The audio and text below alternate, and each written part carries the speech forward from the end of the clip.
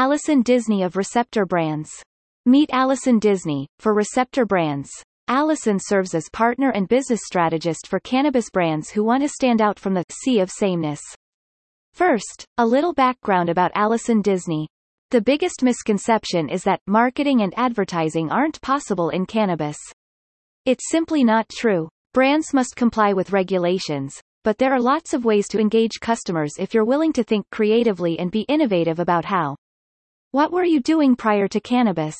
I was an SVP, Client Service Director at Energy BBDO in Chicago, and before that a client partner at AMV BBDO in London.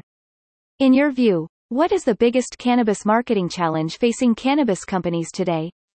I see too many cannabis brands getting lost in a sea of sameness, because they believe, or more often hope, that their product experience will be enough to convince consumers to choose them.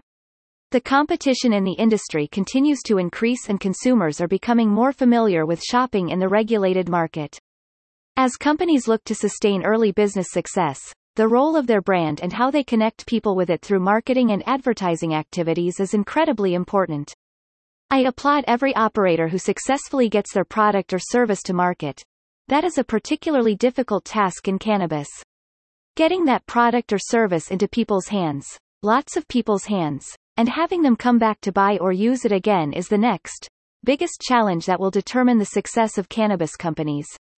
What will get easier in cannabis marketing? What will get harder? Understanding why people do what they do is important for building brand strategy, marketing plans, and advertising or PR campaigns. If you're searching for ways to create a more innovative product, attention-grabbing campaign, or compelling promotion, meet with your core customers and listen to why and how they use this category.